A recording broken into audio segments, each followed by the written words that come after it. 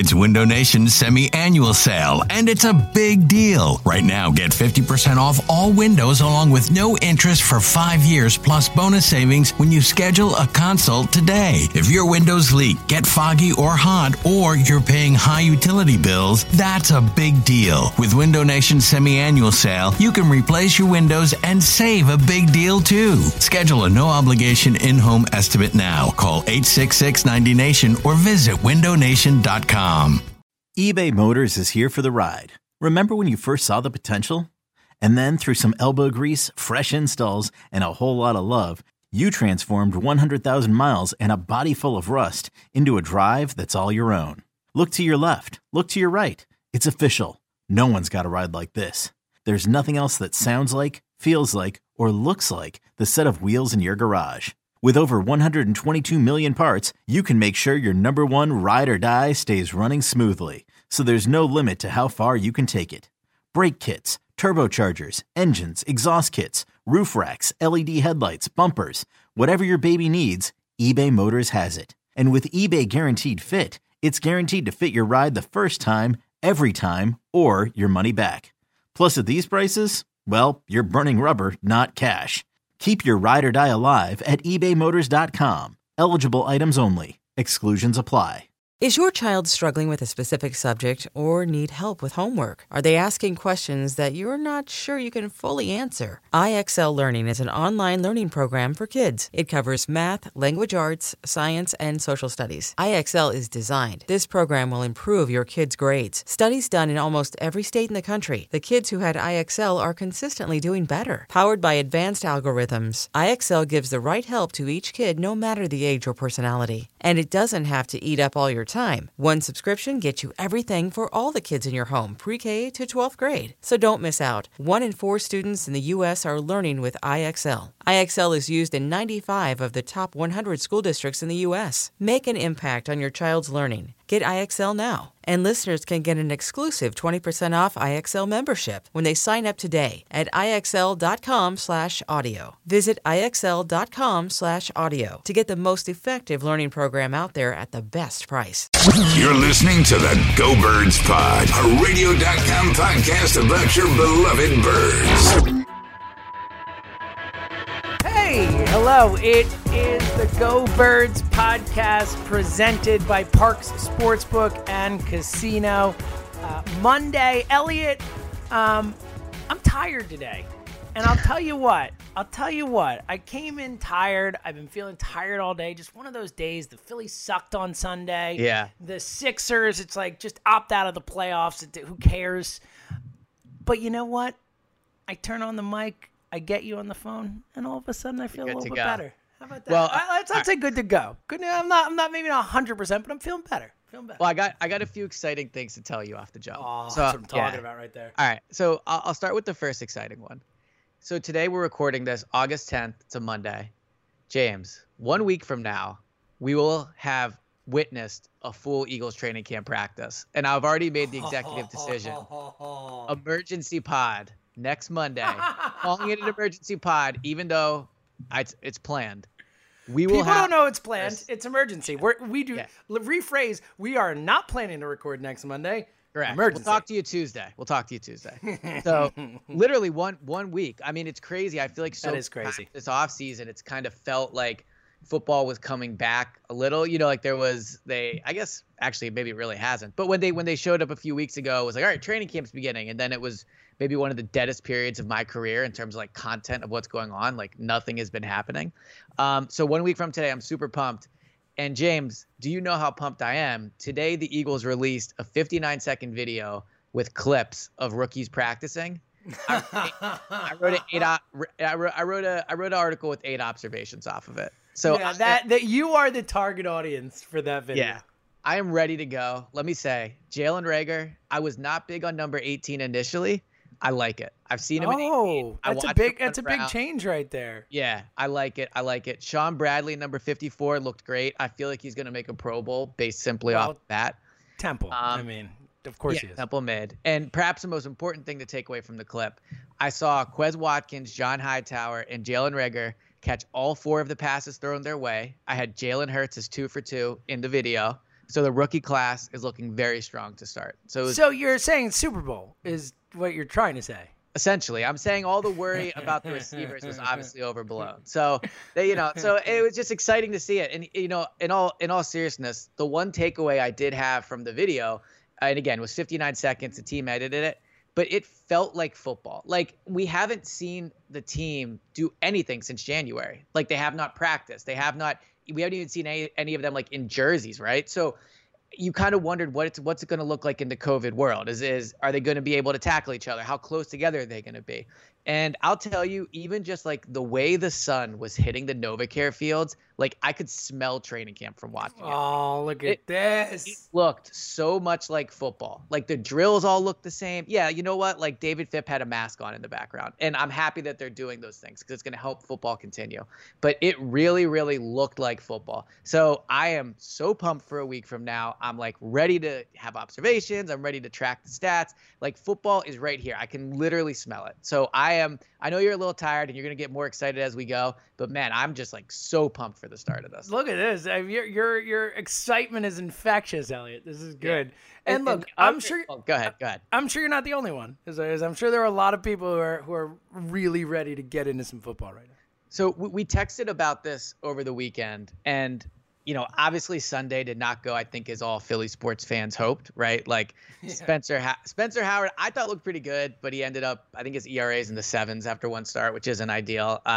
Obviously the Sixers are a disaster right now, but I was texting with you on Sunday. I felt like maybe it was a combination of knowing the Eagles were coming, having all three teams play. The Flyers won Saturday night. Like, it does feel like sports are really back now. Like, if this was the first time where sports felt like normal and it was like, okay, we're back in the swing of things with sports. Yeah, well, especially, the Phillies play for a weekend and then they're off for a week. It kind of stunted that feeling. Yeah. I'm so with you. It feels real.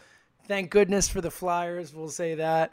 And look, to the point of the video the Eagles put out, obviously they always do a great job with that type of stuff, but also it's actually kind of relevant to what we're going to be talking about today. We'll get to that in a second, but let's dive into some Eagles news. Just a couple pieces of news since we last recorded. We kind of touched on one of them during the Saturday radio show, but quickly, before we get to how that video makes sense about what we're talking about today, thoughts on the Vinny Curry signing first, and then one other piece of news we'll get into. So let me ask you this. If I had to ask you, how many more sacks did Vinny Curry have than Fletcher Cox last year? A, how depressed would that question make you? And B, it's already depressed. Yeah, I hate it. And B, what would your answer be? So Do you know the answer? No. So I think I know that Vinny had 5 sacks last year. Is that correct? I think that's the number he had. Okay. So then I remember that Cox was low. I think I want to say 3.5. So I'm not 100% sure, but I'd say 1.5 more. Yeah, you're dead on. Okay. So, and look, I don't think that means Vinny Curry had a better year than Fletcher Cox, but Vinny Curry was a good signing by Howie Roseman last year. Now, a lot of his sacks came at the end of the year. I think he was somewhat inconsistent, but as your third or fourth defensive end, Vinny Curry is fine. I'm fine with that. I think the defensive end position needed some help. I don't think we've talked about it throughout the last few pods. The defensive end position is a concern. That being said, we also talked this offseason about how the Eagles want to get younger and about how it's been a priority for them this offseason. And we'll obviously get into that with, where ESPN ranked them among young talent on the roster. But Vinny Curry is going to make the team. Like, Vinny Curry will not be released. So now you look at the defensive end position, and it's Brandon Graham, obviously, Derek Barnett, Vinny Curry, Josh Sweat. Like, those 4 guys are making it. I think Jannard Avery is making the team. He would have to have a disastrous training camp. So when you look at those 5 guys, like, they're not going to keep 6 defensive ends. So this means Sharif Miller is almost certainly not making it. Casey Tuhill, the 7th-round pick, is not making it. Joe Osman's not making it. Like, the younger guys that you kind of prioritize getting snaps are not going to even be on the roster. And also, I think Vinny Curry could cut into Derek Barnett snaps because if you have a competent backup defensive end, you're more willing to, take Barnett out. And it's not the end of the world. Like, the Eagles have done a good job of shuffling their defensive ends. But why is a 30, if I'm not mistaken, 32-year-old Vinny Curry taking snaps from guys in their young 20s when the message all offseason was we need to get these young guys snaps? It's a great question, Elliot. And it kind of goes to, what is this team this year? What are they trying to accomplish? What are their goals? All that type of stuff. And, you can't do both things. You either need to commit to playing young guys and finding out what you have, or to trying to make winning football games the first priority. And I really look, I think Vinny Curry is better than what they have right now. I think he makes the team better, so I can't say I hate the move.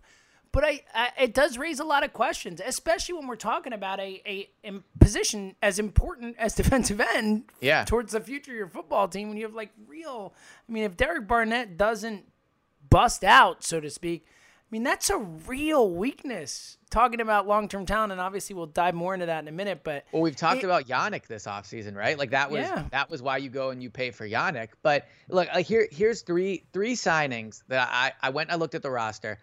All three of these players are on 1-year deals that I think there is either a pretty good chance they're not back in 2020, or at very least, I'd be surprised if they're back. So Vinny Curry, 32 years old, he'll be getting snaps over Sharif Miller and Josh Sweat. Both of them are 23. I don't know if either of them are good. I think Josh Sweat could give you what Vinny Curry will, honestly. But so that's 9 years difference right there. Jason Peters, 38, going to be starting and playing over Matt Pryor, who's 25. Nicole Roby-Coleman, not super old, 28 years old, but he's playing over Cravon LeBlanc, who's 26. There's a good chance none of those guys are back in 2021, and now you haven't gotten Sharif Miller any snaps. Josh Sweat was going to get limited snaps. Matt Pryor, if everything goes right, won't play a snap this year. Cravon, look, it might be a competition, but I think Roby-Coleman's going to start over him. Like, he would have to really struggle for Cravon to win it. So these are all young players that we thought were going to be getting snaps that are not going to be getting them getting them anymore. And look, this is important stuff, and we'll get to it in a sec in bigger detail, because we're about to talk some Howie Roseman heavily. But quickly, before we get there, I think an unexpected thing, and look, I don't think this is making or breaking the Eagles, but linebacker is a weak position, and Jatavis Brown just decided to retire. Well, what did you think of that when you heard it? Kind of a surprise.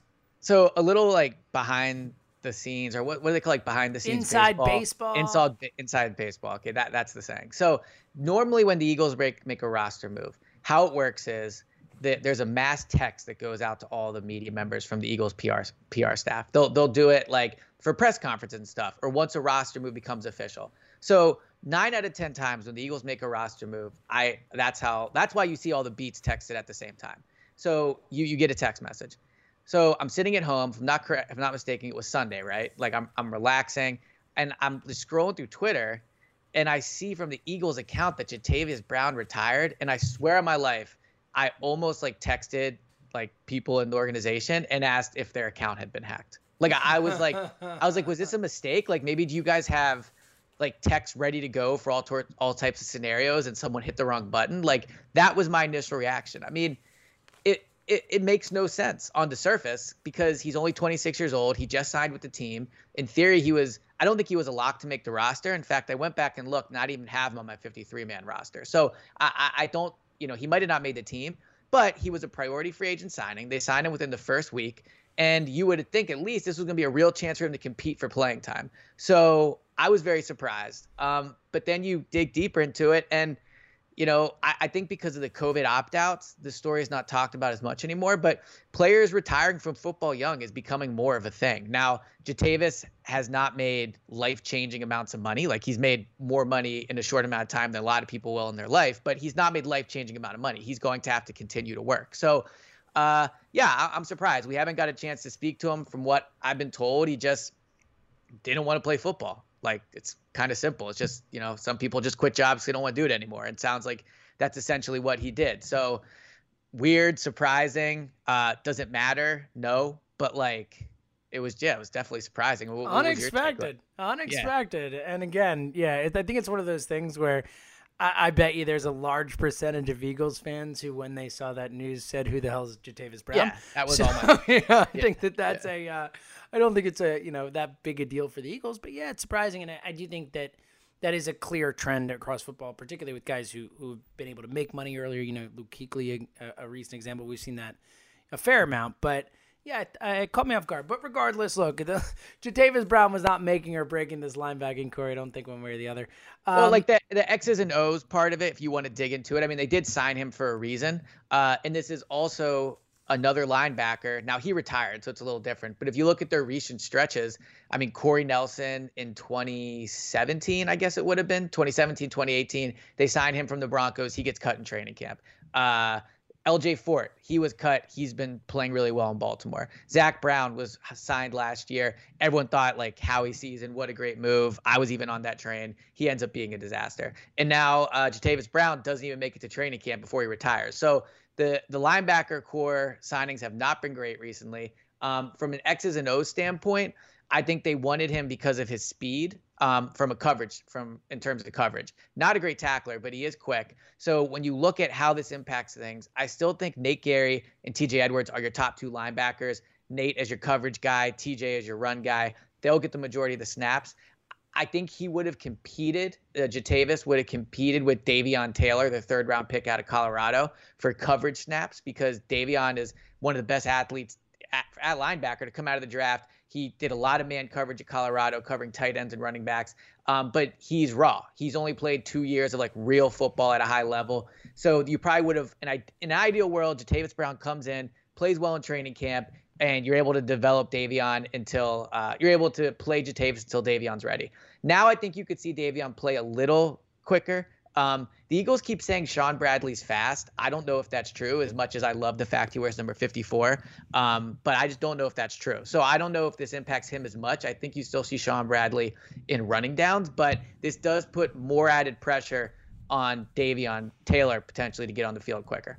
Way too much info on Jatavis Brown, and I appreciate there you go. Yeah, that was. I appreciate it. That was all right. Yeah.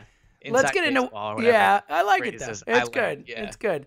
Let's get into what matters. As today, we're gonna kind of, I think, maybe put Howie Roseman on trial a little bit, for lack of a better phrase. The ESPN youth rankings came out today, and they basically look at every roster in the NFL and decide, only looking at the players 25 and younger, and rank the 25 and younger talent on each team in the league. And I think probably unsurprisingly, we've talked a lot on this podcast, on WIP, just as Eagles fans, about the fact that there's not a lot of really young talent, particularly on the defensive side of the ball, that you feel great about, or you're like, that's a no-doubter. I mean, we got Miles Sanders, Dallas Goedert, there are a couple guys, but for the most part, it's not a wealth of young talent that you feel like, or we feel like, are no doubt about it.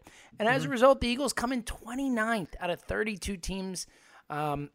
No blue chip players, according to ESPN.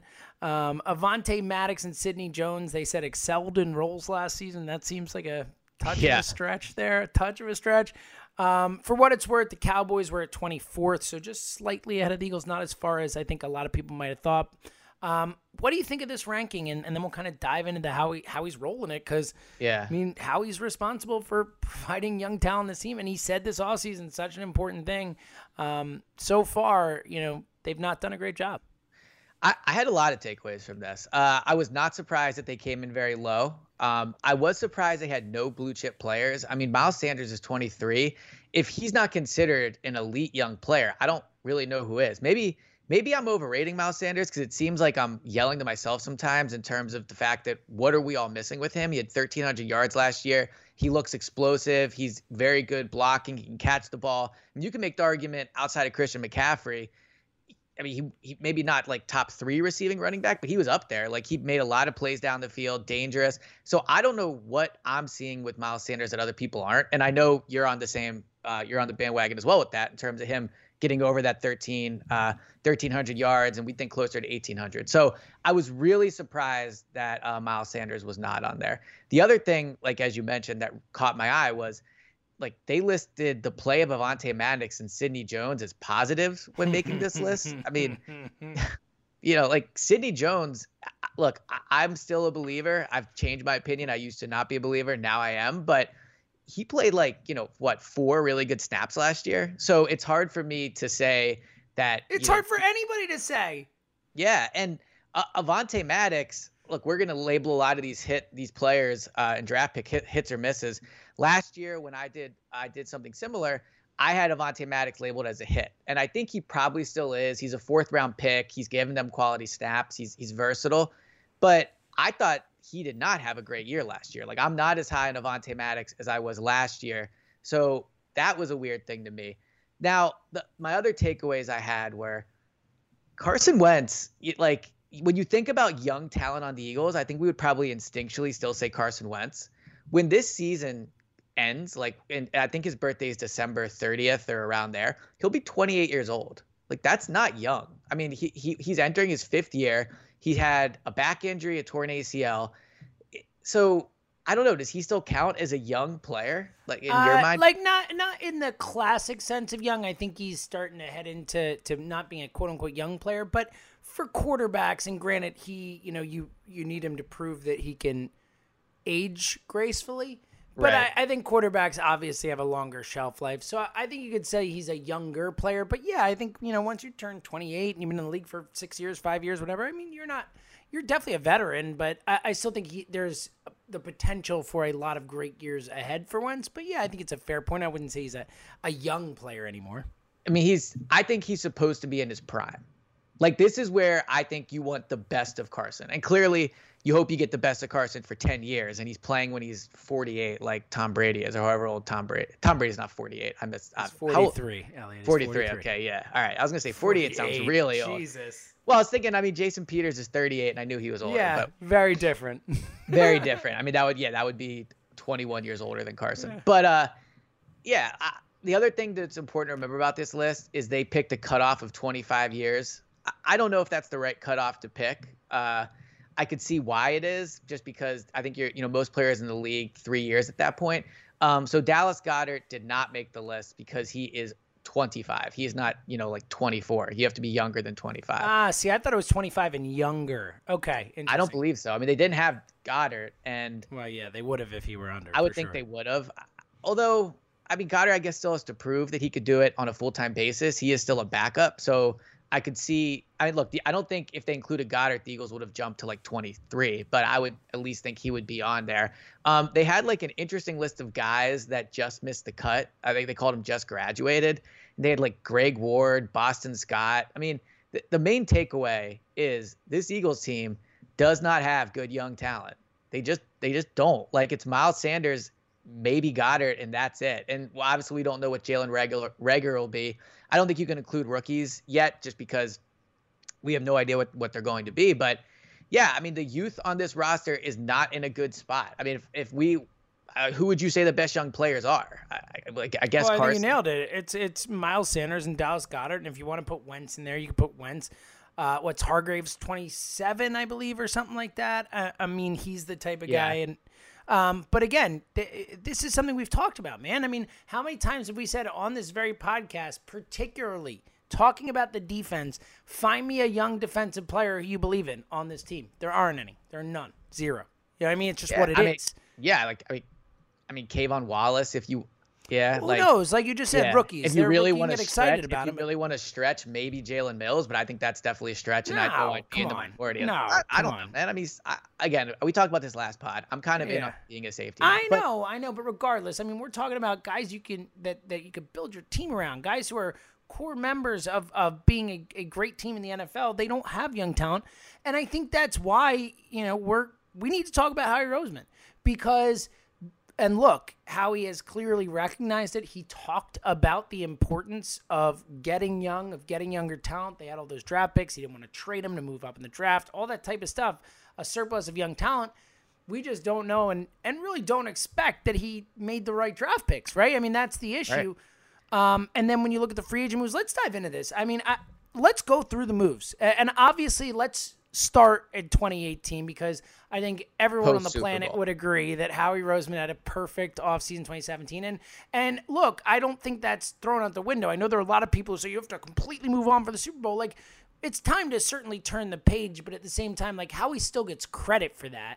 Howie still gets credit for making some good moves. But I do think we have to talk about the job he's done in the last 3 years. Yeah, I agree. Let me ask you a quick question before we get into it. First of all, I'm very excited. I love going over things move by move. I enjoy doing it. So I'm very pumped to talk about all the moves he's going to make. But I noticed something you said, and I'm curious how you would relate this. So you said 2017 was great, absolutely, but you said it's time to move on. Just curious how you view that in relation to Carson. Not to bring it back to Carson, but I feel like when we talk about Carson, again, 2017. Okay, you got to stop bringing it to Carson here. Okay, well, he's the most important player on the team. But look, you know how I feel. I think the last 4 games we saw of him was as good as 2017. I think that Carson Wentz is a star, and also it's very different. Whereas Howie Roseman is not hampered by injuries and lack of off seasons and stuff. Fair. Like Okay. it's all apples to apples with how he moves. Wentz, it's not, and that's the difference in discussion. I'm not trying to make a point, more as I'm just curious where where your mindset is on that. Well, I think Carson was great in 2019, at the end of 2019. So I don't think how he has struggled since the Super Bowl. Yeah, I mean, we're gonna go through these moves, but when I went back today and I looked, like, there's not. I mean, the best move I could come up with is Miles Sanders in the second round, and here I am again hyping up Miles Sanders, but like, it's hard to find any move Howie's made where you're like, that's a really savvy, under the radar move. It just is. Like, I'm actually shocked in going through the list. I've been more defending Howie Roseman than not prior to this offseason, and now I've started to go the other way. I, as you know, hated the Hurts pick. I've not liked much that he's done. I thought the Slay trade was great. I like Hargrave. I think he's made some nice moves. It's not been all awful, but in terms of what we're talking about here today, the focus, the idea of young talent on this team, Howie Roseman has really not proven that he can draft and develop young talent. Like, he hasn't done it yet. Like, he has not done it with any sort of consistency yet. And I think that, the Andy Reid years and all that, like, I don't look at Howie as the GM of those teams. Like, I know he was. That means nothing to me. Okay. That was Andy Reid, in my opinion. I know how he was involved. That was Andy Reid. I'm talking about since Howie has taken over, back, chip gone, the whole thing. This is Howie's show. It's the most it's ever been Howie's show. He is the lone, important, final say voice in the room, so to speak. So I think now we can really look at these 3 years and say, all right, what has Howie done? And the results are not great. Let's dive in, Elliot, because we got a lot to get through. Do you want to go through? So there's 3 ways we could do it. We could look at 2018, 2019, or 2020 in full years, or do you want to go through the draft? Each That's of 3 a years, great question. Then free agency, and then the other categories I had were trades, and there haven't been a ton of those. And I mean, I think one of the big areas we're gonna have to talk about with Howie is the extensions he's handing out. Well, that's for sure. Let's start with roster moves and stuff. We'll get to the extensions later. I think the extensions, I don't know if there's a huge conversation about it. He's done a bad job. That's just a fact. And we've talked about it. That's the reason they're in salary cap hell right now. And the whole Howie's a master and stuff, it's caught up to him. The Alshon contract, a disaster. Guaranteeing Deshaun that year, not a good decision. I mean, we've seen multiple decisions now where he's kind of, as you always talk about, kick the can down the road, and it's come back to bite him finally. And you said for a while that it was going to come back to bite him at some point, and it did. But we'll get to that. Let's start with actual moves, the general manager moves. Why don't we I like the idea of going through, what do you think, year by year? I think year by year, because I think we can get the context of where they were at. That's exactly what I was thinking. All right, so 2018.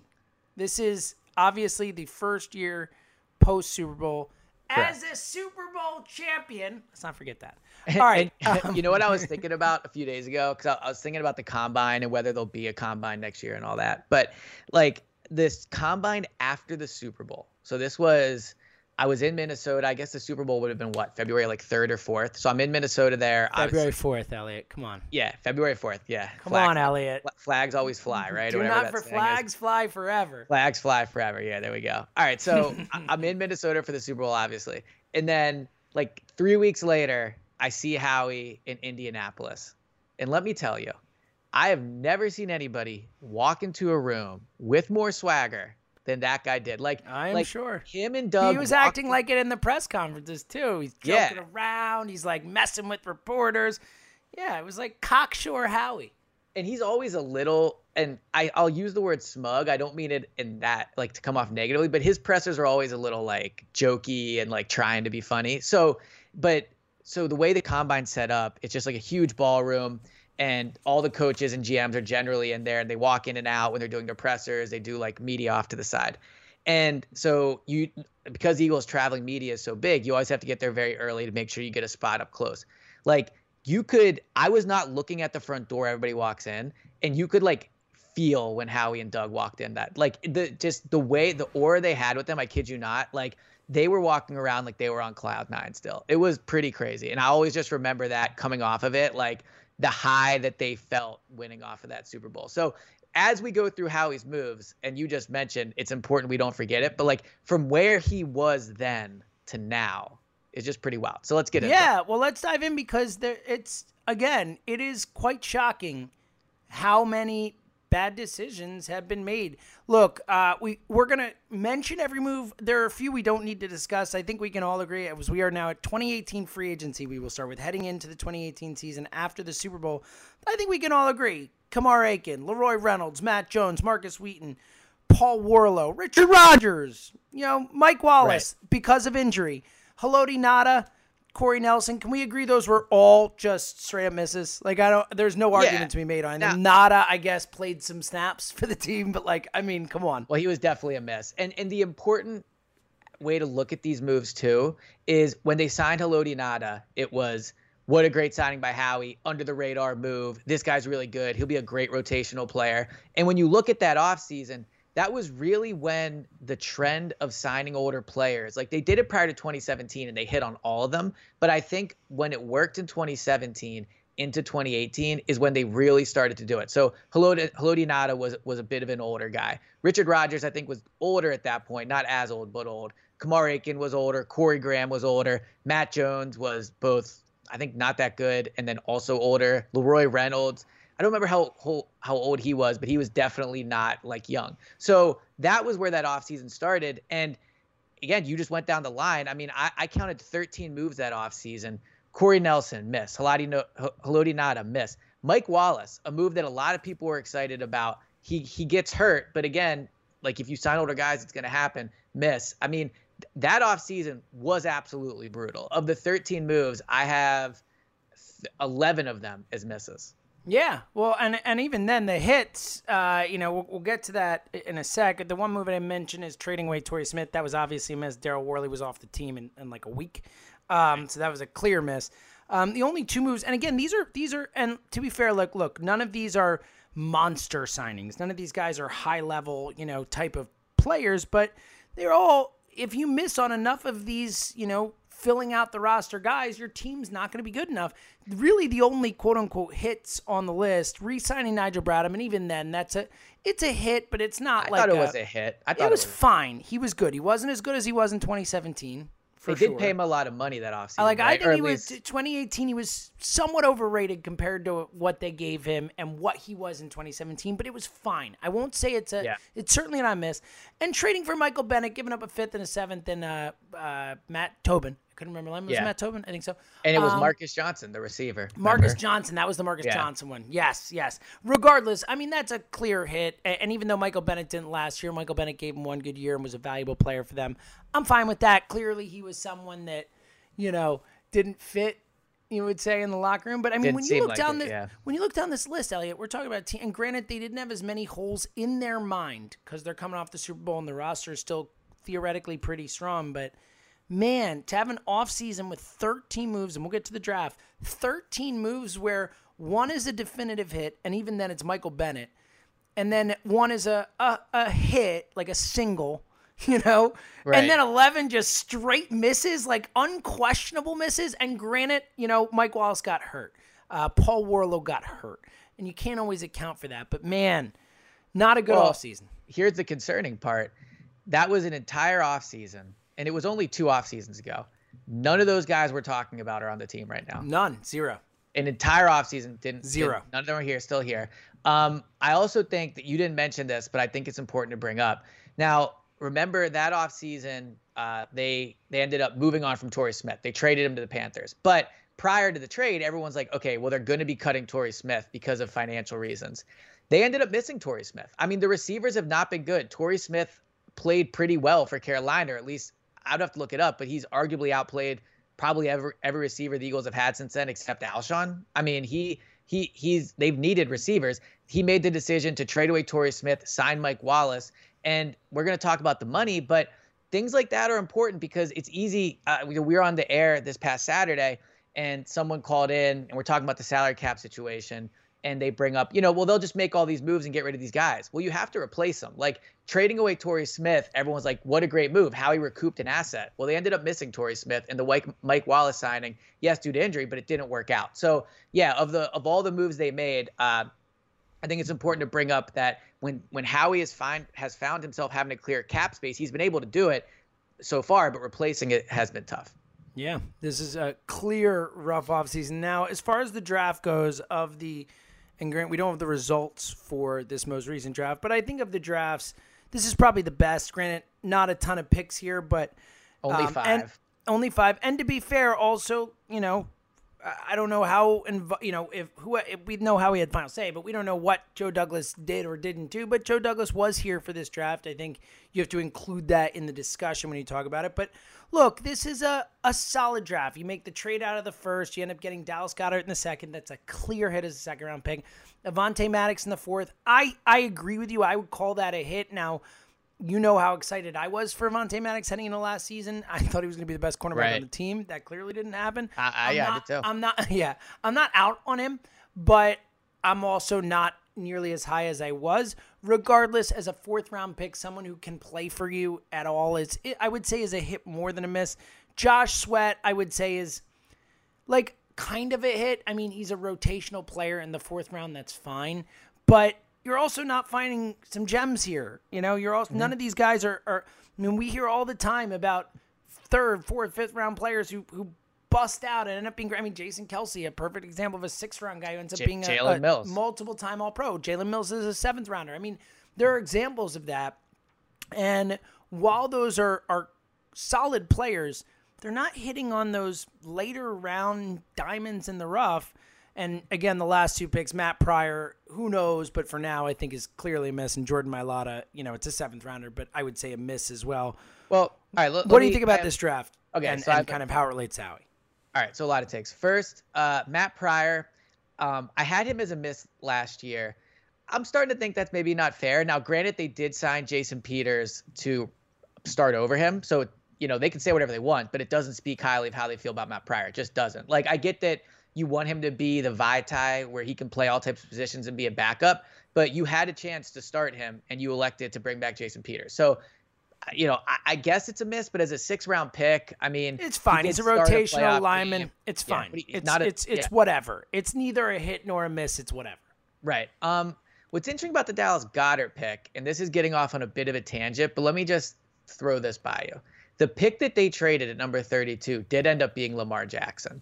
And I don't think they would have drafted Lamar. I get They definitely wouldn't have. They would not have. I get they not. But by the logic of the Jalen Hurts pick, and I get that you had Nick Foles and things were different, but I don't know. Like, by the logic of the Jalen Hurts pick of we're a quarterback factory, we're always going to, emphasize the position, all those things. Like, I don't know, in an ideal twisted world, in like an alternate twisted world, do you think there was a world where they should have just taken Lamar? Like, for the people that like the Jalen Hurts pick.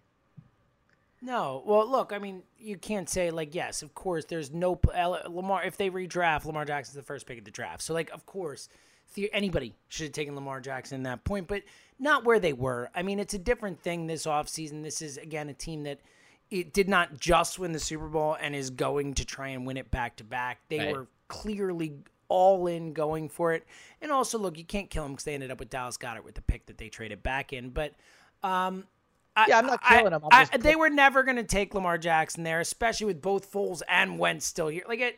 I get what you're saying, but I didn't like the Hurts pick. So I wouldn't have said they should have done that back then. I hate the whole quarterback factory thing to begin with. So certainly with high picks. Again, the quarterback factory thing works if you take guys in the 4th and 5th round and develop them into valuable assets. Taking guys with 1st and 2nd round picks is just using assets where you need help with other young players. When we're talking about a roster that is 29th out of all 32 teams and 25 and younger talent, think about that. We could be looking at this, and instead of taking Jalen Hurts, you had another player who theoretically could be on this list. So my dog's agree. Yeah. Well, the other thing, your dog agrees. The other thing about the 2018 draft, I mean, maybe Avonte is a starter, but none of these guys are clear-cut starters. Like none of them are unquestioned. Well, I think Dallas. If Ertz weren't here, Dallas Goedert. Well, Dallas Goedert is a Ertz starter. is here. But Dallas Goedert is an NFL starting tight end. No question. Right. Agreed. I agree. He would probably start for, I don't know, 25 other teams. Yeah, like, I would say like 20. Yeah, a lot of teams. So the point is you can't, just because Ertz is here doesn't, that does matter. Context matters there. Well, but the other context is Dallas Goedert, your first pick in that year's draft, is probably never going to play more than 50% of the snaps here. Like, and Avonte Maddox might start, and if he does start, I don't think anybody's going into next year. Two tight ends are enough. Like, no, there's enough two tight ends sets in the NFL these days, and especially with the Eagles, where I think it's fine. You have a weapon as a tight end, it's totally fine. Again, he would start for 26 other teams or whatever. Like, no, right. I strongly disagree with this. But we've now gone through the 2018 free agency and the 2018 draft looking at Howie. And so you get 5 draft picks, 12 different signings. None of them are starters. But like, Dallas Goedert is a starter, man. Like, that's not fair. Like, Dallas Goedert. But he's not a starter. Come on, man. Starter is this is a word. I don't care who's on the field to start the game. I care about contributions of players. Dallas Goedert is a player I want on my football team. Dallas Goedert is a worthwhile asset on my team. I don't care if Zach Ertz is in front of him or not. That again, starter means nothing to me in this context. You understand what I'm saying? And I agree. I agree with that point. But you want to guess? All right. So last year, Goddard played 66% of the snaps. That is higher than I thought, I'll admit. In 2018, he played 48%. So I'm not saying it's a bad pick. Don't get me wrong. I'm not saying that. I think Goddard is a top 10 tight end. I think he's going to be good in the offense. All those, like, next year he'll have a bigger role in all those things. But regardless, it's still not like a starter. It's not. So again, disagree. This is semantics. Let's move on. We have a lot to get through. Let's move on. Semantics, disagree. 2018, there were 2 other moves that were in season. I think one is a clear hit, signing Cre'Von LeBlanc off the scrap heap. That I don't think we need to go too far into it. His best under the radar move. It could have been. That's also a Joe Douglas move, in my opinion. And it's also from Chicago and all. But it's also someone who we as fans seem to like a lot more than the Eagles. I mean, we're worried he's not even going to play this year, or even make the roster or whatever. So we look at it as a hit, but it's not like a big hit. They don't even play him. But it is a move where he came in the middle of the year, and I mean Jim Schwartz said he mattered. Look, he made the interception in the playoffs. Yeah, I agree. I agree. Jim Schwartz said, I don't remember the exact phrasing, but something like, the defense doesn't turn things around if we don't get Cre'Von LeBlanc. And I think that's a bit of hyperbole, but like Cre'Von definitely came in and made an impact. So that's a hit. But the other move he made that in the middle of that season, to me, this is like such a new, like Howie. If you want to say Howie 1.0 was before Chip got here, Howie 2.0 is before the Super Bowl. Like Howie 3.0 to me, like this is the quintessential Howie 3.0 move. The trade for Golden Tate. Like you double down on the 2018 season, which at that point was not going great. You overpay for him. It's a veteran. And he was about to be a free agent. I mean, we clown a lot of general managers because, we've always thought Howie was one of the best, and maybe he still is. We'll decide at the end of the pod. But like if Dave Gettleman made that trade, we'd all be laughing. I mean, he ended up signing Tate, but that was a terrible trade in retrospect. And at the time, but was it? I mean, ultimately they gave up they gave up a 3rd round pick. They got a playoff touchdown out of him, and they got a 4th round pick back. So you're basically trading a 3rd for a 4th, a combo, if you want to say it's at the end of the 4th, whatever. I mean, I agree. Look, ultimately, if I could go back in time, I'd rather have the 3rd round pick than Tate. But I don't think it's a clear miss because of the comp. It is. Okay. I think it is probably maybe the worst move he's made since 2018. Wow, why? It's so again they just terrible. I know, but they got a pick back, and he made a catch in a playoff game. Yeah, like I know. The only touchdown. Yeah, and I think he had another big catch in that game, if I'm not mistaken. Yeah, he had that like kind of floated ball where it's over his shoulder, made that nice catch. Look, Golden Tate was certainly, considering the player he was and the situation, a disappointment as an Eagle. But I think the actual move itself, just in a vacuum, a 3rd round wasn't pick. What I agree. I would take the 3rd round pick, but they did get a comp pick back. I'm just saying I don't think it's nearly as bad as you're making it out to be. Okay. Well, I think it's terrible. I could tell. Yeah, I mean, it didn't. And also, for what it's worth, all this talk about how the Eagles need to get faster, Golden Tate has his strengths as a player. I mean, speed, at least now, or at least when he was with the Eagles, was not one of them. Like, he was very much catch a 8 or 9 yard pass and hope he breaks tackles. I mean, and he did for a lot of his career. Like, this is not anti-Golden Tate the player as much as, and remember when they brought him in, there was a lot of talk about how the coaching staff couldn't figure out, how to use him, essentially. Right, which I blame the Eagles for. Regardless, look, we're going to, again, I'm not saying it's a hit. I'm just saying I don't think it's as bad a miss as you do because they got a comp pick back. Regardless, we could agree to disagree on Golden Tate. I just said it's not a hit, but I just don't, I think you hate it worse than I do. I think it was fine. All right, 2019, moving forward, free agency. Let's blow through a few of these quickly. Orlando Scandrick is a clear miss. Blake Countess, a clear miss. The Alshon contract, we mentioned it before, a disastrous miss. Maybe his biggest miss here. Zach Brown, you mentioned before, a clear miss. Richard Rodgers, we can stop talking about him. LJ Fort was kind of a double miss.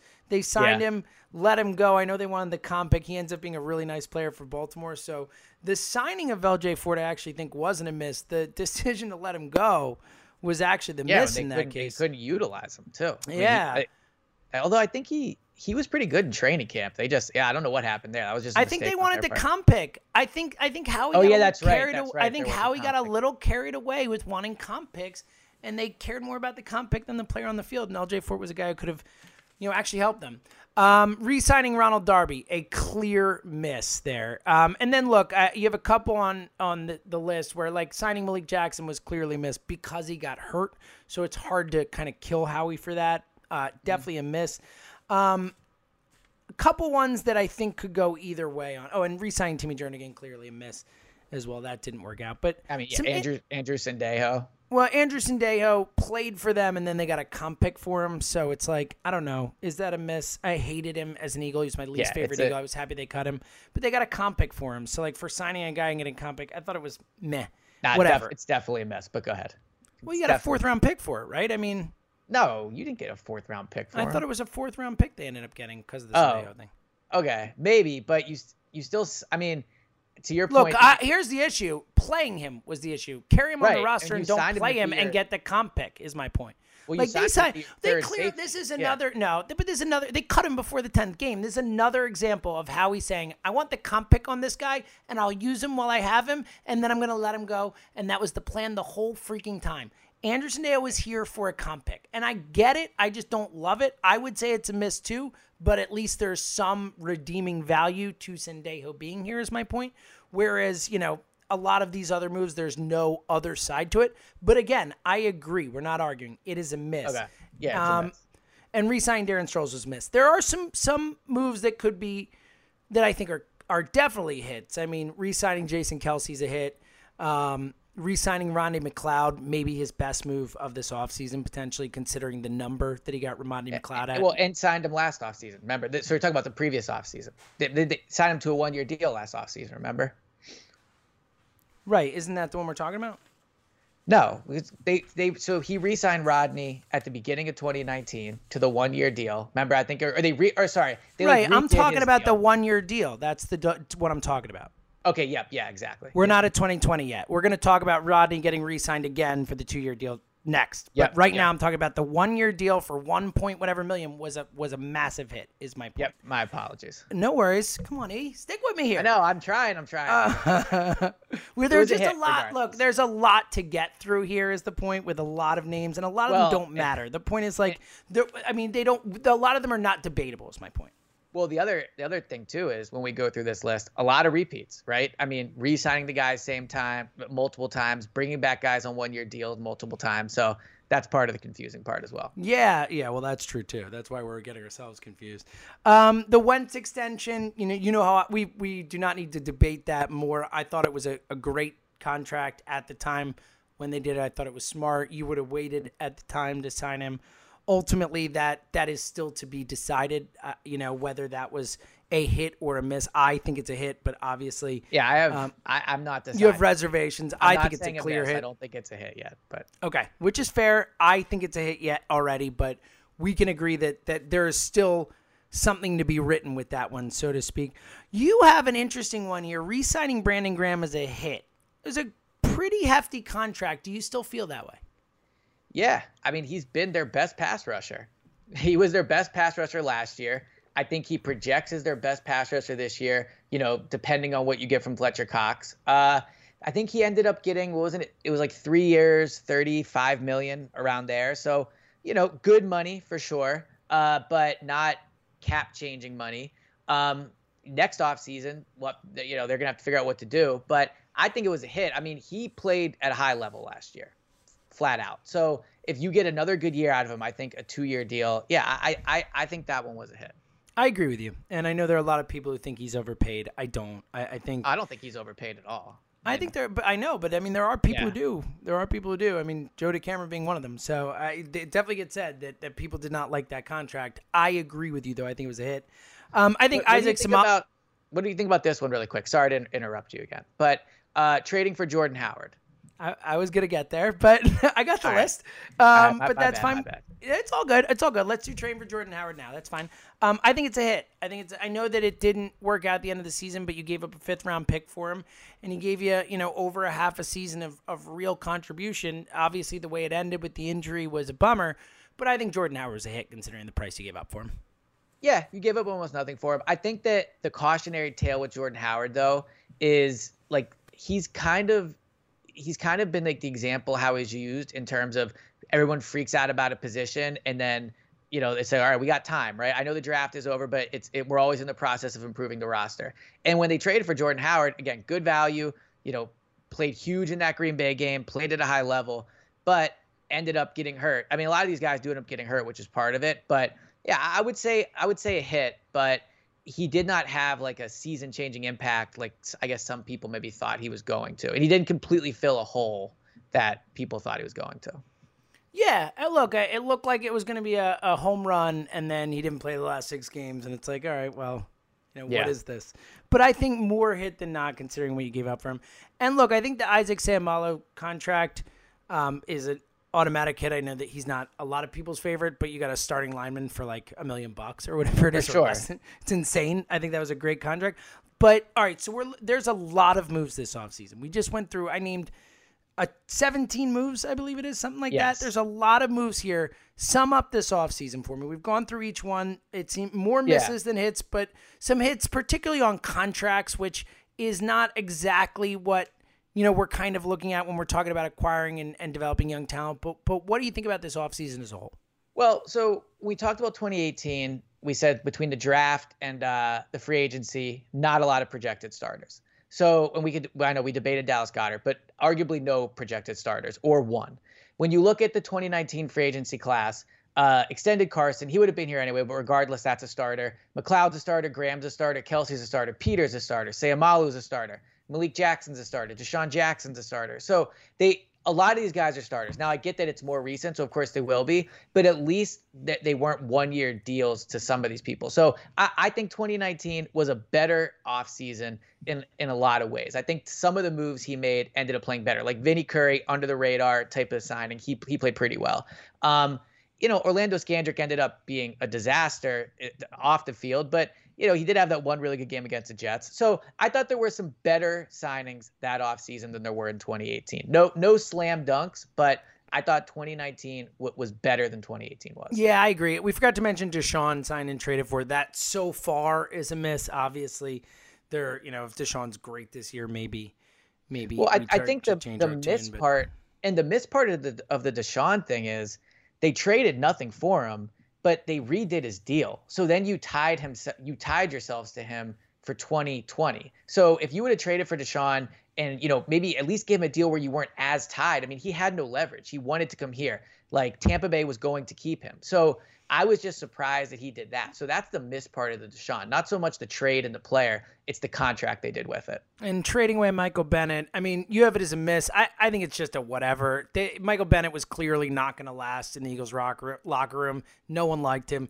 And look, he has since retired from the NFL. So, I think that's a whatever type of move. I agree. I think having Michael Bennett was better than the 5th round pick or 7th round pick, whatever they got for him, no question. But I don't think that's a big miss. I think it's just kind of a whatever. But I agree, slightly more miss than not. Let's add in the draft here because to get the 2019 kind of picture fully together. And I agree with you that a better offseason, but still, when you look at this offseason and where we started the conversation, like they re-signed some guys. And again, those were guys already here, but I don't see Howie going out and getting young players, even, 27, 28 type of players who are here for a long period of time. Like none of them. None of these guys on this list are guys who you feel like, and again, other than the re-signing of Kelsey and stuff like that, who are core parts of this team for the future. And that is another offseason without adding to that, where guys are getting older, guys are kind of moving away and all that. Now, that's why the draft is so important, yet only 5 picks. And when you don't hit on all of them, you're finding yourself in another issue. Like Andre Dillard, look, let's just start by saying Miles Sanders, a massive hit in the second round. We both agree. Yes. We don't need to belabor that. Dillard, JJ in the second round, Sharif Miller in the fourth, Clayton Thorson. I mean, Clayton Thorson, obviously a miss already, was off the team immediately. Sharif Miller, I think we both agree, not going to make the roster, a miss. JJ for now is a miss. I'm not, again, ready to say he'll never have any sort of career, but the year he had as a rookie, considering especially the inability to run routes and stuff, I think is a miss for now. Dillard, where do you stand on Dillard, and if it's a miss or not? I know it's still to be written.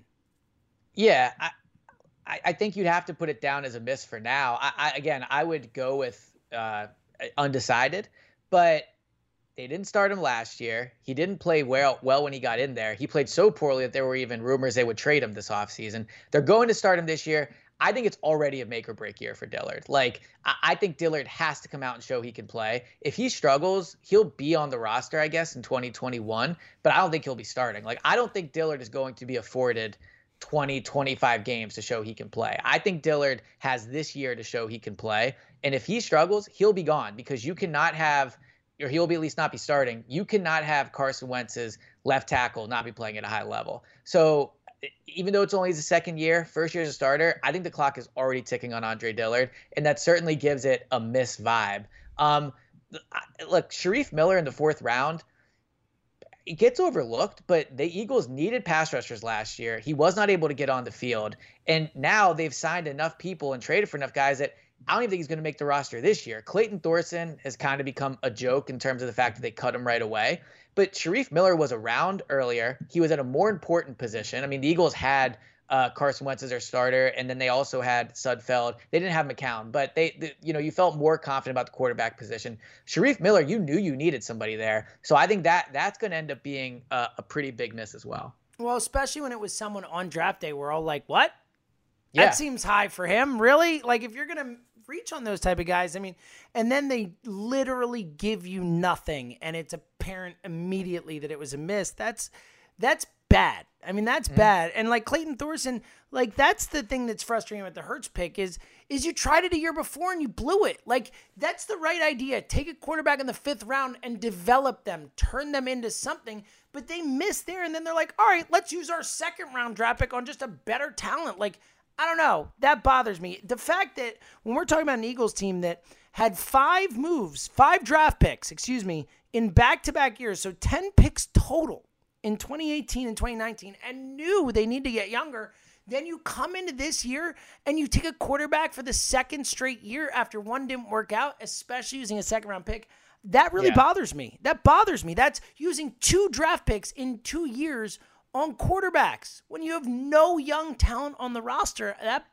That's an issue to me. That's an issue to me. And I agree with you on Dillard 100%. Like, especially when, look, whatever they want to say, and look, he's there. I mean, they're going to give him a shot, all that stuff. But whatever they want to say, we definitely know that the Eagles are not super high on Dillard. We know that they are not 100% confident he's the guy, because none of that other stuff would have happened. Rumors don't come from nowhere. You know what I mean? Agreed. Like, it's not like there's nothing attached to that. So I think it's pretty clear that Andre Dillard is absolutely a make or break season for him. Not a great draft year. Miles Sanders is a hit, but and then you look at the 4 misses. Yeah, and you look at the 2 years together. Again, 10 draft picks.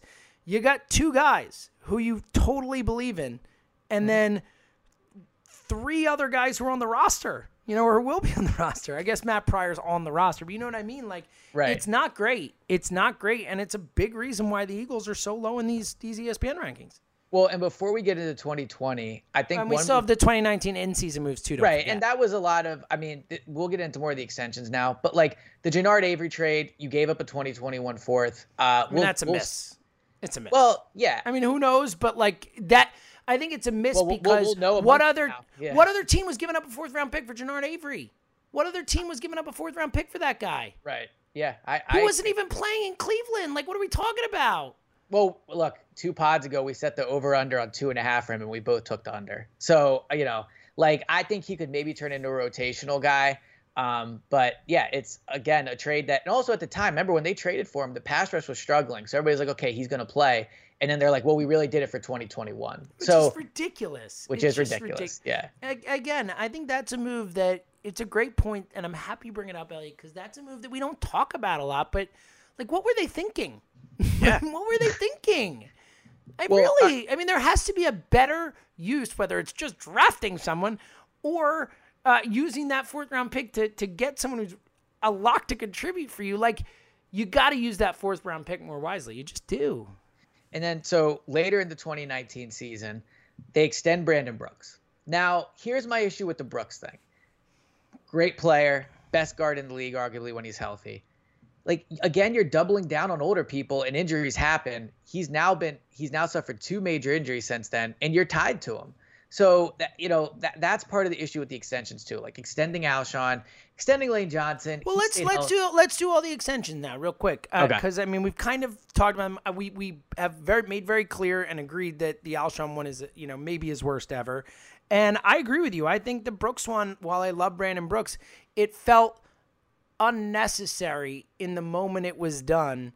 Timing. Like what? The timing. So, and I feel like we see that a fair amount with Howie, where he thinks he's out in front of things, and sometimes he is, but sometimes he's not.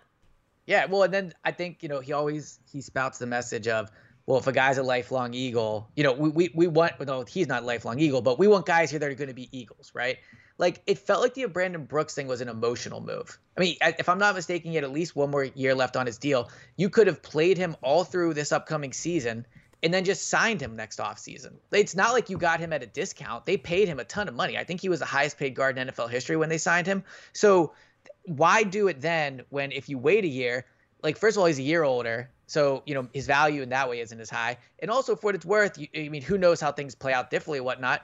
But if you didn't sign him then, he tore his Achilles again. So, like, his value is just not as high. So that one ended up not working out as well. I hope he comes back and plays well, but it's clear that it looks like that's not going to turn out well. Yeah, I'm not excited about it. Look, the Lane Johnson extension was a good one.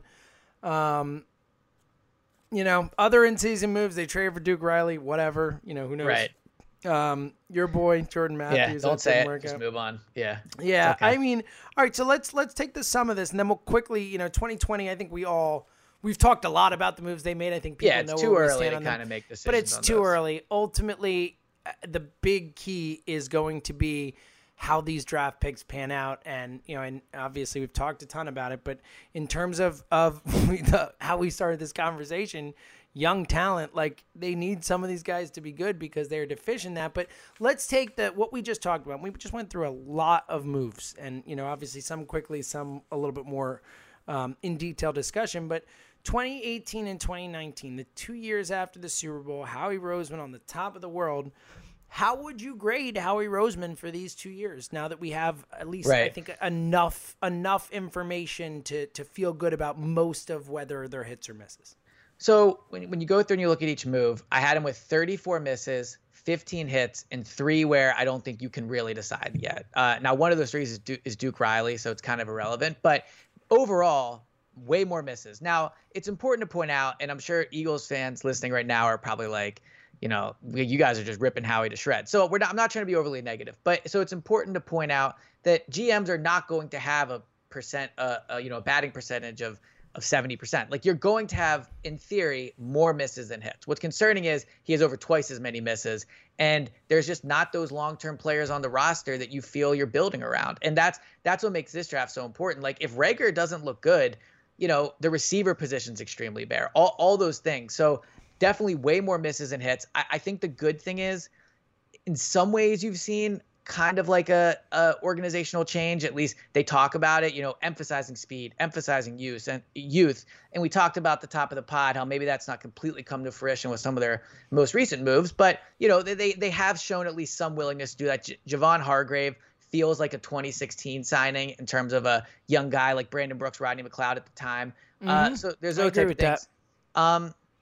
But yeah. And look, the Darius Slay trade, with the way the offseason played out and the trade compensations we saw for other, similar level type of players at different positions, that looks like a really good trade. A third and a fifth for Slay, it looks like a really good move. And the contract he signed to looks like a fair contract for who he is. So, there were some nice moves this offseason. I think it really, and you hit on it, really, and I think that's why we started the conversation, right, is that how he's going to have one big issue, like we talked about, is there are not a lot of those, like Miles Sanders, like hits that are going to influence the Eagles in a very positive way for years to come. And I think that's the biggest thing missing from these lists. But also, it's just the idea of young talent, across the board. It's restocking this team with young guys who are they don't even have to be like Miles Sanders, guys who we think could make Pro Bowls or whatever. They just need football players. They need guys who you can start every game and feel good about it. There are just so few of those when you go through this list or these lists.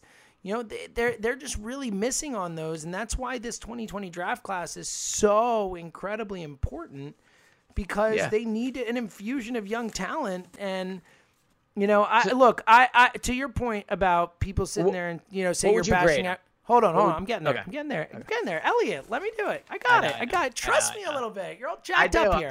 I know. I got it. I'm getting there. To the point of where listeners are sitting there and saying, Howie Roseman, you're just killing him and stuff. This list deserves to be killed. I think it is fair to go through and say, and again, that's why I mentioned at the top that I do think that what he did in 2017 still has to matter. Like, we're starting to turn the page, but I'm not forgetting that he had a perfect offseason and made all these great decisions and great moves.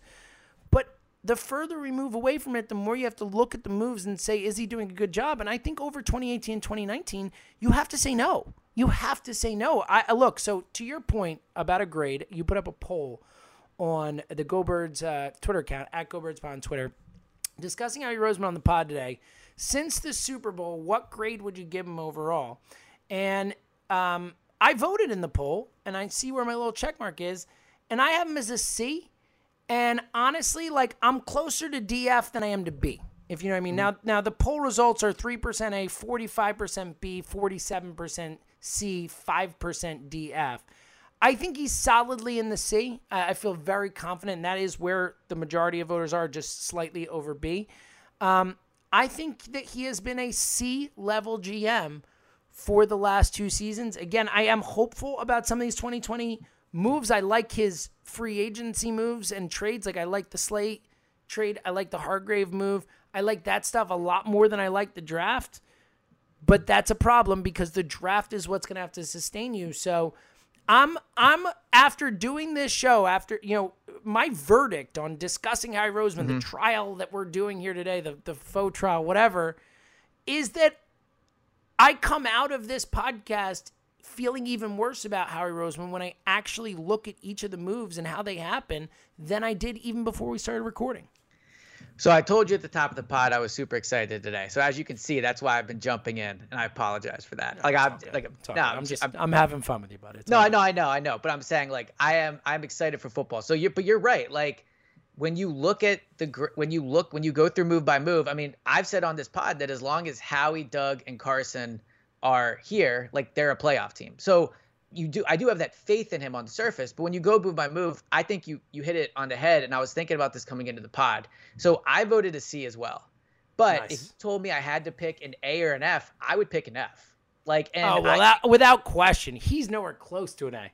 Yeah, and I think if I had to vote again, I would vote a D or an F. Now, that doesn't mean he's not still one of the best GMs in the league, because when you talk about large picture, you do have to take that all into consideration, and he's 2 years removed from winning a Super Bowl. So I still think he's a top 10 or 11 GM in the league, and I don't know how many great GMs there are right now, but Howie's been bad the last 2 years. And when you talk to Eagles fans, whether it's on air, on Twitter, the perception of him has changed a lot. Like there's people that really, really think Howie has screwed this up. And I think that shows in the voting. Like if you would have ran this poll 2 years ago, what percentage would have been A's? I mean, buddy.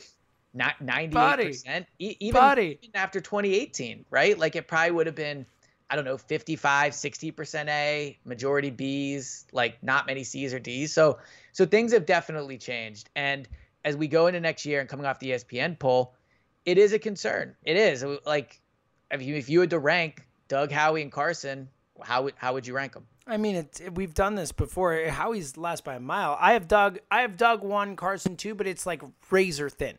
Like razor thin. Like I would consider Carson's right there with Doug for me, and Howie's like way back, like waving at me, like, "Hey up, guys! Wait, don't leave without me! Don't leave without me, guys! I'm right here." Yeah, his little vote, with his little jokes, yeah. But I think I would probably put Howie last. I think, to some degree, the fact that he's not an athlete that I have to worry about getting hurt, like I still would trust Howie to run my team. Like if I became an owner and I was going through resumes of the GMs, like Howie would be on my short list. Because in the thing to remember with Howie is, and this is a bit of like the process Sam Hinkie thing, but if I saw the information Howie had when he made the moves, I don't think I would disagree with the majority of them. Like I bet I would come to a lot of those same decisions, but the results are the results. Like at the same way where if I'm going to sit here and kill Carson for not winning a playoff game the last 2 years, but then there's context to it. But at the end of the day, the results are still the results. So I think I'm definitely closer to a DF than I am an A and even a B.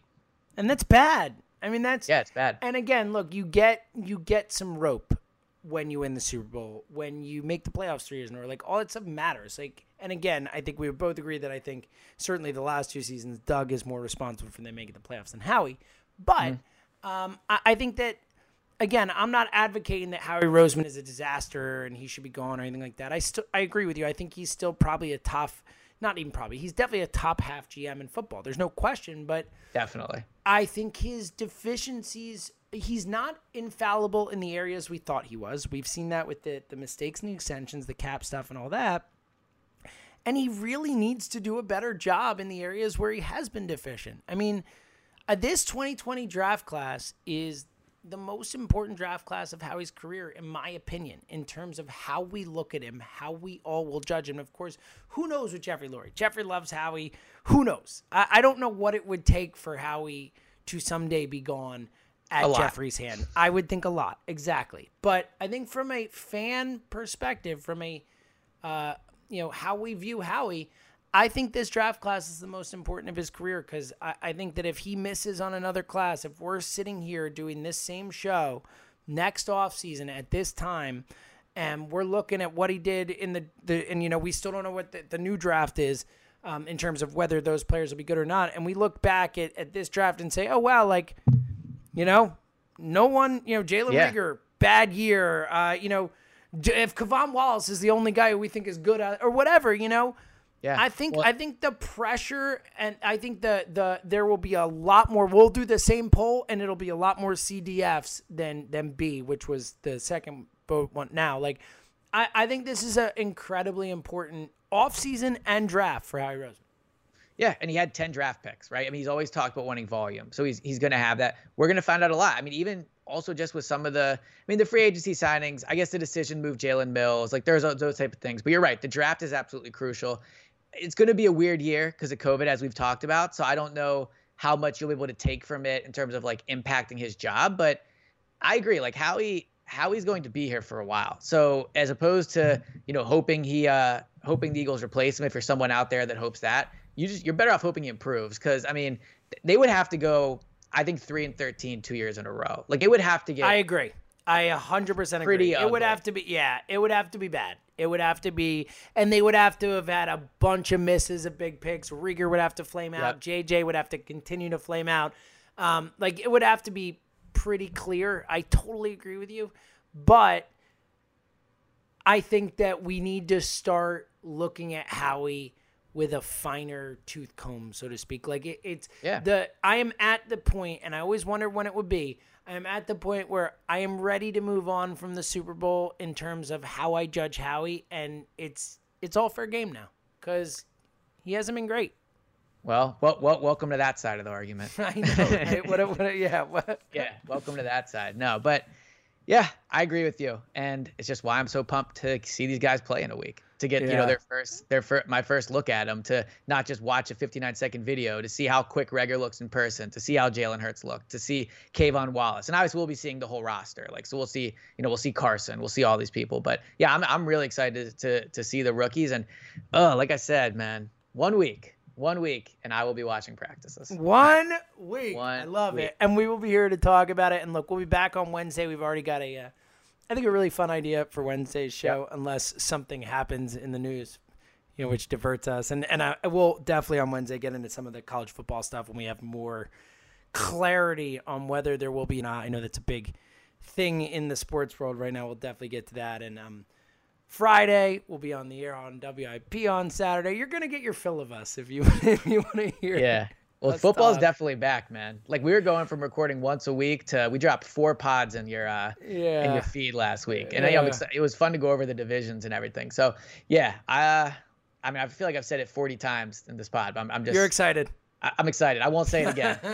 Who's the athlete that says it all the time? Man, wasn't there someone? I feel like recently someone did a count with a video. They said all the time. That's what someone's might do with this, and I can't blame them. But great idea. Okay, at GoBirdsPod on Twitter. Let us know any enterprising person who wants to take the time. Now, this is a big ask. I wouldn't do it. But if there is someone, don't do it. Literally, don't do it. But if there is someone who wants to, let us know how many times Elliot said excited in this podcast.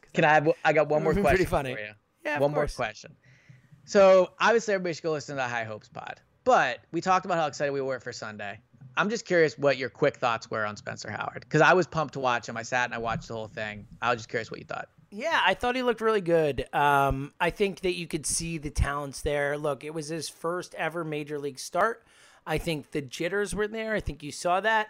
And ultimately, look, he got beat by 2 of the best hitters in baseball. I mean, Freddie Freeman and Ronald Acuna are legitimately 2 of the 15 best hitters in the sport.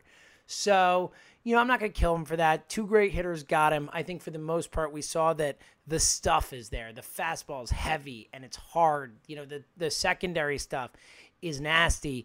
So I felt pretty good with it. Again, you want to see him come out and just completely dominate, but I think nerves got to him a little bit. I think he was facing a great lineup, and some veteran hitters or just great hitters were able to take advantage of it.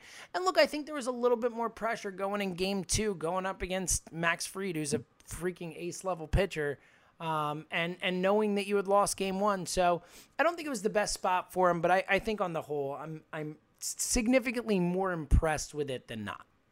So per eye test, which he definitely passes, I think he's better than Aaron Nola. That's my yeah. I love it.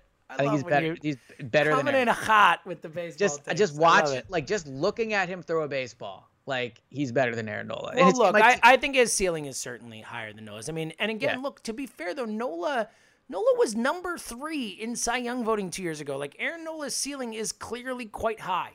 So I don't want to dismiss it. You're not as high on Nola as I am. I still think Nola is a ace level pitcher. He's not like an ace's ace. He's not Scherzer. He's not, those top dudes. But I think he's right there in that next group. And I think Spencer Howard certainly can be in that group or better. I think the sky's the limit for Spencer Howard is what I would say for sure. Well, what's funny is I went to sleep Sunday night, like, feeling good about Spencer Howard, and the Sixers game was exciting though they lost, and it kind of overlooks the fact that the Phillies, if I'm not mistaken, ended up getting absolutely smoked in both games, right? Like, what was the final score? It was 5-2 and 8-0. So yeah, 13-2 for the day. It was not great. Not great. But not great. On the flip side, Mets starter Marcus Stroman just opted out, so that's something. There you go. He was already hurt. So, but still, don't blame the guy. Turned into high hopes all of a sudden. But, well, we're baseball guys, ready? Yeah, we are baseball guys. There's no denying that. So, you got any final thoughts? No, not really. I mean, that was a deep dive into Howie, which was fun. Nah, man. I mean, like I said, we have something good coming up for Wednesday, and thanks to everybody who's been listening. I said 4 pods last week, big numbers, appreciate it, and I'm excited. That's the last thing I'll say. Feels like appropriate. I was hoping you would do that. Well, guess what? I too am excited, Elliot. I can't wait for next Monday. That's going to be awesome to actually have like real Eagles action of any kind to be talking about. So we will Yes. definitely be recording after Elliot is seeing them do what they do. That'll be a pod you don't want to miss. But Wednesday, again, we got a fun one coming. Another one Friday. We'll be on the radio on Saturday. So we're here. Hit us up at GoBirdsPod on Twitter for anything and everything. And again, of course, don't forget to download the Parks Sportsbook and Casino app. It's super intuitive, super fun. You've heard us talk about it. We'll talk about it more, but it is a fun way with football around the corner to really get involved and start getting some of those future bets in there, which I'm sure you and I will talk a lot more about coming up. So, until Wednesday, for Elliot, I'm James. Talk to you guys later.